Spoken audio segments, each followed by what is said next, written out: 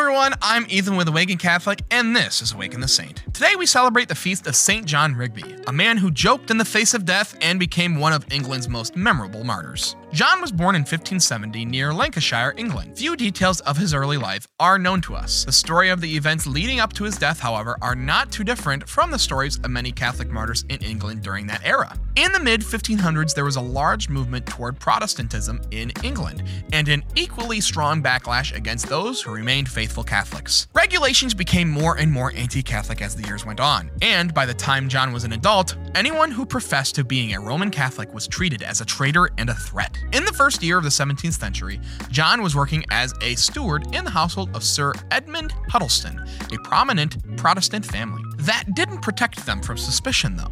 Sir Edmund's daughter was suspected of recusancy, that is, the disloyalty to the Reformed Church of England. Since Sir Edmund's daughter was sick at the time, John was sent in her stead to beg the patience of the court and testify on her behalf. What seemed like a simple task quickly became more complicated. One of the officials on the case had a vendetta against John and started asking about his faith. John was Catholic, and when questioned directly, could only respond with the truth. He refused to take the oath of supremacy, which would have required him to renounce his loyalty to his faith, and was subsequently arrested and shipped off to Newgate Prison in London. Before he was formally tried, however, the authorities wanted to see if they could find out about more Catholics from John. His hair was cut off, and he was scorched against an open oven to torture the information out of him. He gave up nothing, and more than that, was cheerful enough to pay the barber and laugh about the ordeal. Upon further investigation, the court discovered that John was far from a perfect Catholic.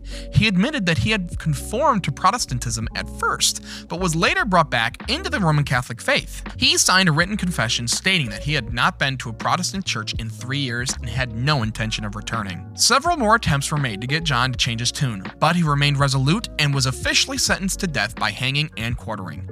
Despite the dire circumstances, he seemed all too happy to face his end. When the day of his execution came, he was asked some questions for documentation purposes, including whether or not he was married. He jokingly replied, "I am a bachelor, and more than that, I am a maid," playing off the fact that he worked as a steward. He was taken to the gallows, and after one more attempt to get him to betray other Catholics, brutally executed before the public.